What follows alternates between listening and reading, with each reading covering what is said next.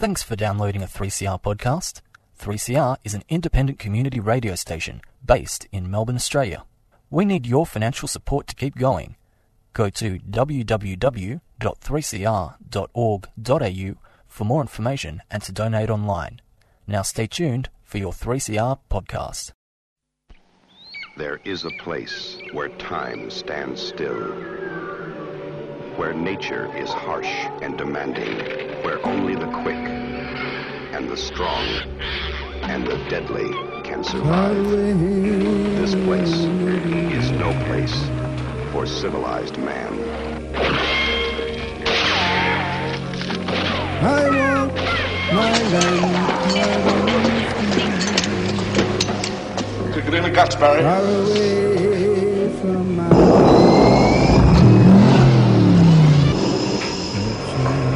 All you've got to do now is pass the Australian culture test. 3 simple questions, 3 correct answers, and you go through that doorway to the greatest little country in the world. And you're on 3CR, the greatest little country in the world, and we're looking at film on and moving image on showreel for 3CR. Excuse me. And today I'm going to be very quick because it's quite a long piece I've got for you. It's a quick Q&A after the showing of Jennifer Kent's new film, After the Babadook. This is the new film from Jennifer Kent. It's The Nightingale. It's an extraordinary film, I have to say. And if you want a film that is really takes in its hands the violence that was the inception of white Australia, then The Nightingale is unapologetic in its approach to describing the early beginnings of white Australia. And it's about time. As someone said to me, a young woman said, people think that, unpleasant actions in a film, but she didn't know how you could possibly have a nice genocide movie. Anyway, it's a pretty amazing film, but this Q&A was with the producer, one of the producers, Christina Saton, and the editor, Simon Nuge. It was quite a fascinating affair, so let's go. Christina, I wonder if you could tell us about the first time that you encountered this story that we just saw on screen. So Jen approached me when she'd first come up with the concept and written a treatment for it, and I, of course, immediately, wanted to be involved. It was also just an organic sort of next step. It was an opportunity to collaborate again after a very successful, first collaboration, and it was just such a powerful story, and also a timely story about, I guess the fallout of violence and from a feminine perspective. And at the time when she was writing the script, it was, just before the Me Too movement. I think we were shooting the film exactly during that time, but it was very clear that all of that was already bubbling up, and it was so contemporary and being, a period drama, but very, very current, that it just, was a story that was really important to be told, also from an Aboriginal perspective, and the shared story, and getting the permission from, Jim Everett, sorry, I'm just rambling, but it's really important. It was always very important for us from concept stage that we had permission and someone on board who would give us that permission to tell the story.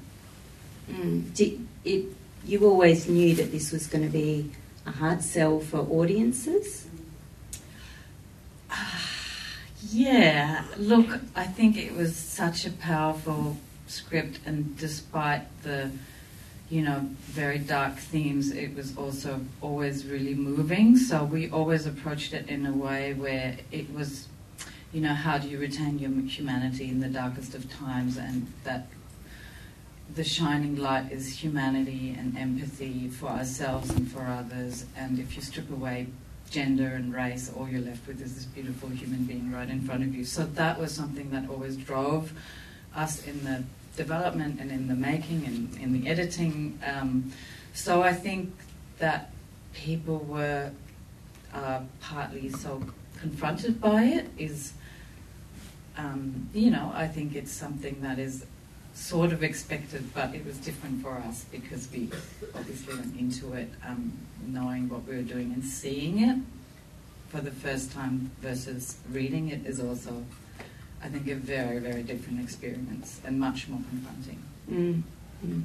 And Simon, when did you come on board this project? Similarly to Christina, because of my relationship with Jen and Christina during the making of the Babadook, Jen was speaking to me about the film in the intervening years between the release of the Babadook and when we started working on this. So I was, Jen and I spoke about the film, and she sent me through drafts of the script, so I was sort of involved right from the start. And it was a natural progression because the Babadook had been such a wonderful project to be involved in, and we sort of had a tight working relationship, and that just continued into the Nightingale. And the same with Christina. Yeah, and we had, I think that's the thing, we had a lot of the key creatives involved. So the production designer, who was also involved, who also happens to be my husband, full disclosure. But so he was also very, involved early on. Jed Kozel, the composer. And Radek, the DOP as well. So that everyone was always, involved really early on in the concept stages and deciding on the ratio and the look and the feel. And yeah, can you tell us a bit about that decision to use that square ratio and when that came about? It sort of came about closer to, I think, sort of in the kind of last stages of financing. It was about finding what that right ratio was, and we tested a few. We tested the Academy ratio, which is 1:375, and then there's one that is slightly wider, and we did tests on both, and just it was sort of this organic, natural thing that it had to be told that way because, the original title of The Nightingale was Interior. It was always about being very close to our characters, and that Academy ratio really allows you to do that, to be really close and intimate, but it also gives you landscape but in the depth, and it gives you, the horizontal, so it gives you a lot of that, and not knowing what's on the side. Yeah, it was about making a film that wasn't about the landscape. When you go down to Tasmania and go up to the top of mountains where no one's ever filmed before, I think that there's a tendency for people to want to see the landscape and to situate it in the environment and to show that environment in order to prove that you were actually there. Whereas Jen, I don't think, was ever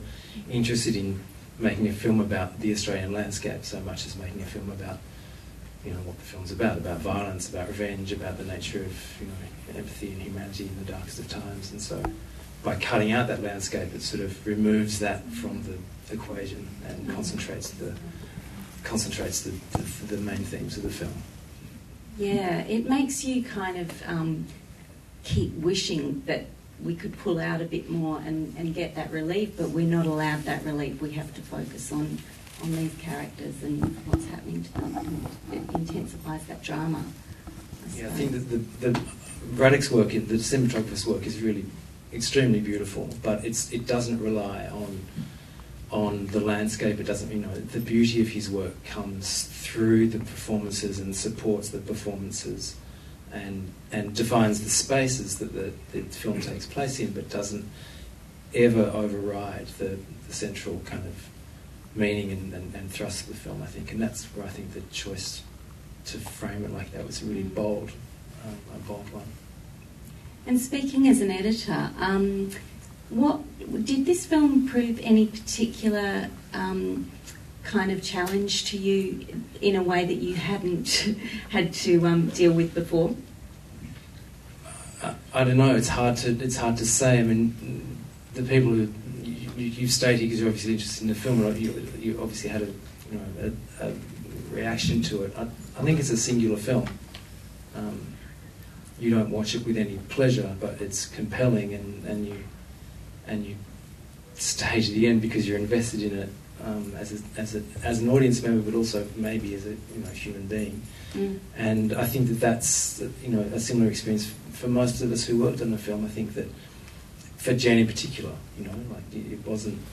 it's not a joyful subject matter. It's not examining those aspects of our history, examining the things that went on in Australia, examining the way that the Indigenous population has been treated and continues to be treated, examining the relationship between men and women in this way it's not a joyful enterprise, particularly, but it can be enlightening, and it can be full of hope. And I think that when you work on a film like this, you have to negotiate all those things that you've just negotiated in watching the film.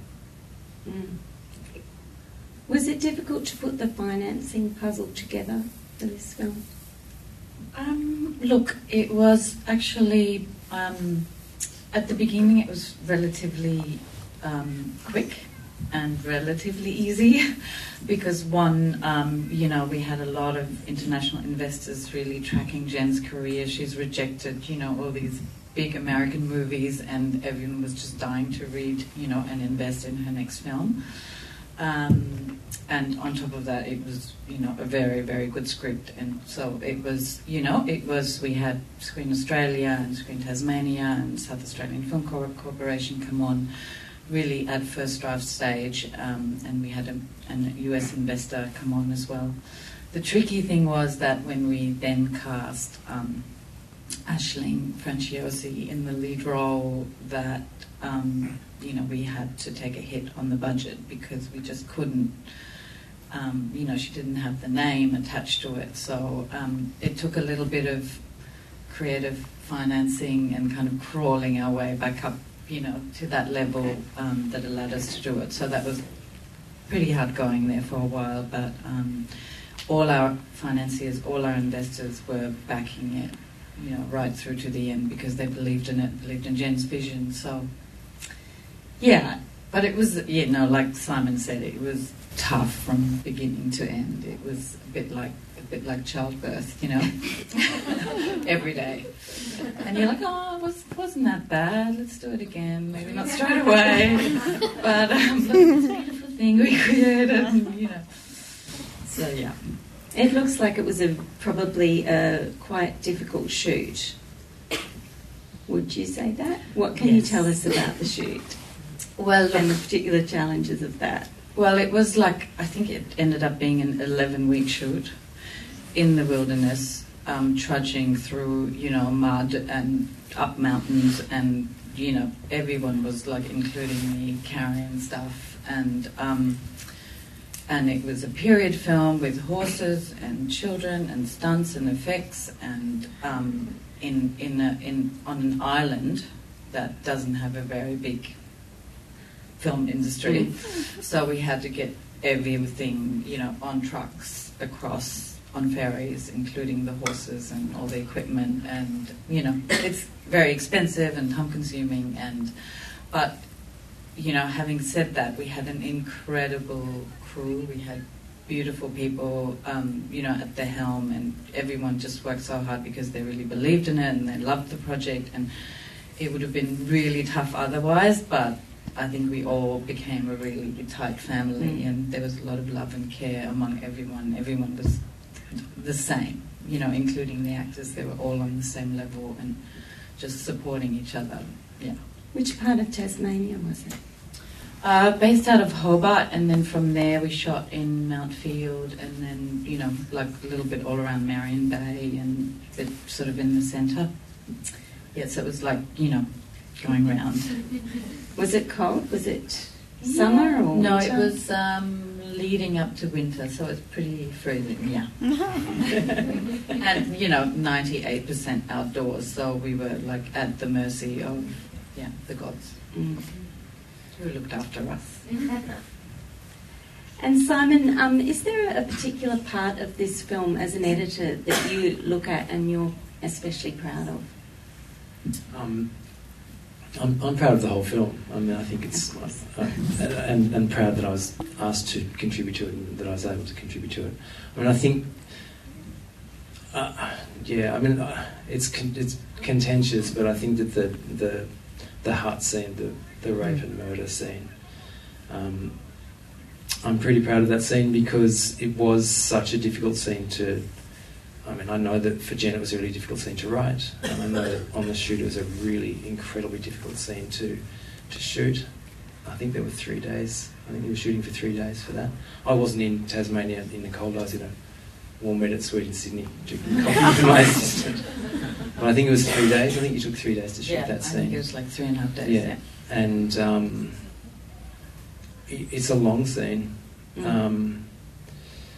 I'm proud of it because I think that I hope that in 20, 25 years when people look back on Australian cinema of our era, that they'll point to that scene and say that's a really important scene in the history of Australian cinema because of the subject, because of the way that it treats it, and because it's a really, it's a really bold cinematic vision, but the one that's really anchored in something really human, and I think that that's what's important about it.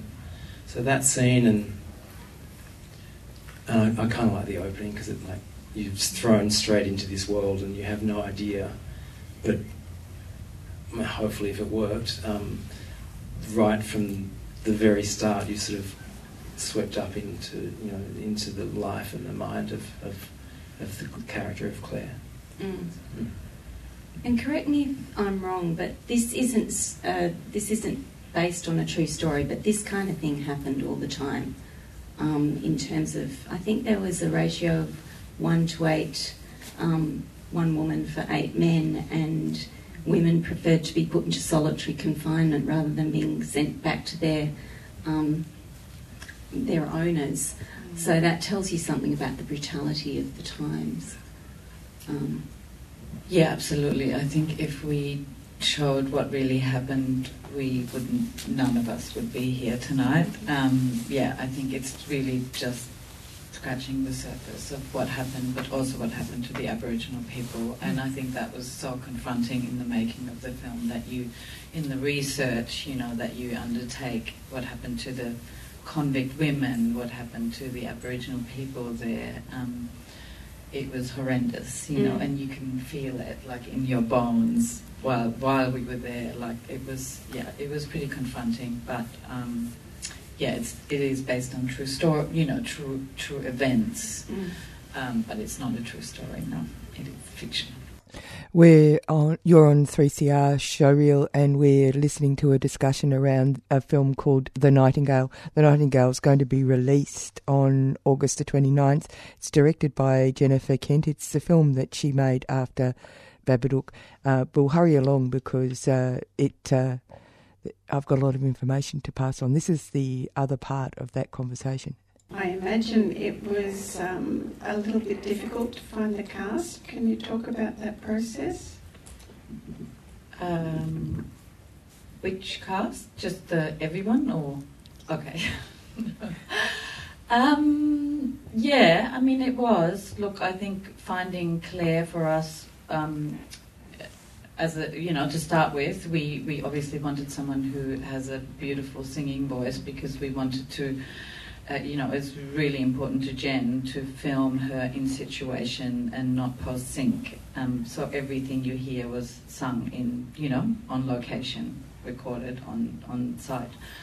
And someone who spoke Gaelic and, was young enough but could, she has this amazing quality of feeling like a little girl sometimes and sort of this mature woman and mother, and for that to be really believable.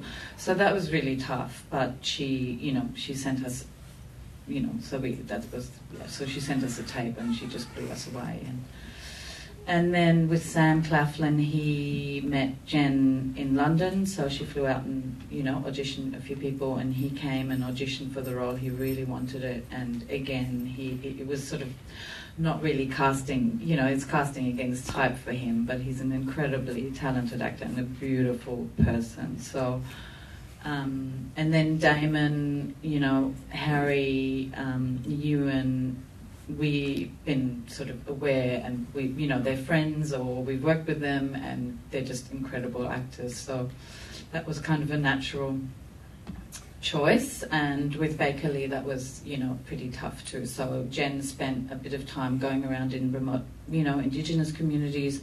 Obviously, we had to cast our Indigenous actors from the mainland with permission from Jim Everett, because there's no invasion Tasmanian Aboriginal people left, and we found him on Elco Island. He's sort of, this is his first performance in a feature film, and he won the acting award at Venice Film Festival for Best New Actor. So that's like incredible. What about the little boy? Oh, the little boy, Eddie. So he is American. Would you believe it? So we were looking around, and then so he was in the film called Mr. Fantastic or Captain Fantastic, where he plays the little boy. Oh yes, that's fantastic. That film. Yes, it's a beautiful film. And then he was in a movie that Radek, our DOP, shot in America, and he was just saying, "Oh, he's really incredible," and everyone's like, "We can't get an American to, play kind of, an English boy." But he's just like this super genius 10-year-old boy who just got the training and the language right. And his accent was pretty impeccable. He did a lot of work, and he didn't pick that at all. Yeah. This film won the Special Jury Prize when it premiered in Venice, and it's had great reception overseas and from the critics. How important is it for an Australian film to have that kind of reception, do you think? You're going to be releasing in local cinemas on the 29th of August through transmission. That kind of lead-up seems to be very important for a challenging art house film like this.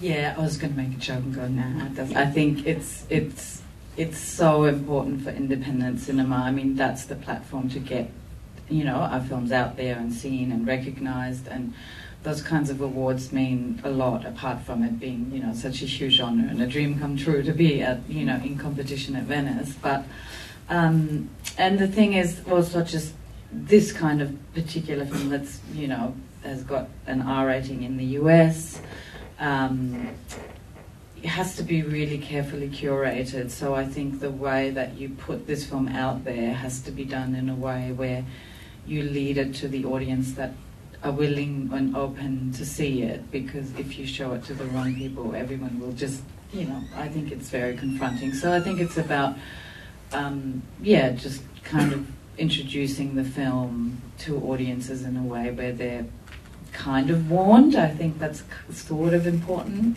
that people are aware of what they're getting into. But yeah, and I think obviously, I think the press write what they want to write. So thankfully it's been overwhelmingly positive. We've had a lot of beautiful, amazing advocates for the film, like Guillermo del Toro and Taika Waititi, and so that's been really incredible and helpful. Yeah, I mean, a lot of the critics have really given it a great review, but also said it's one of the most brutal films that they've ever seen. And as critics, they see a lot. So, it's significant. Do we have some more questions in the audience?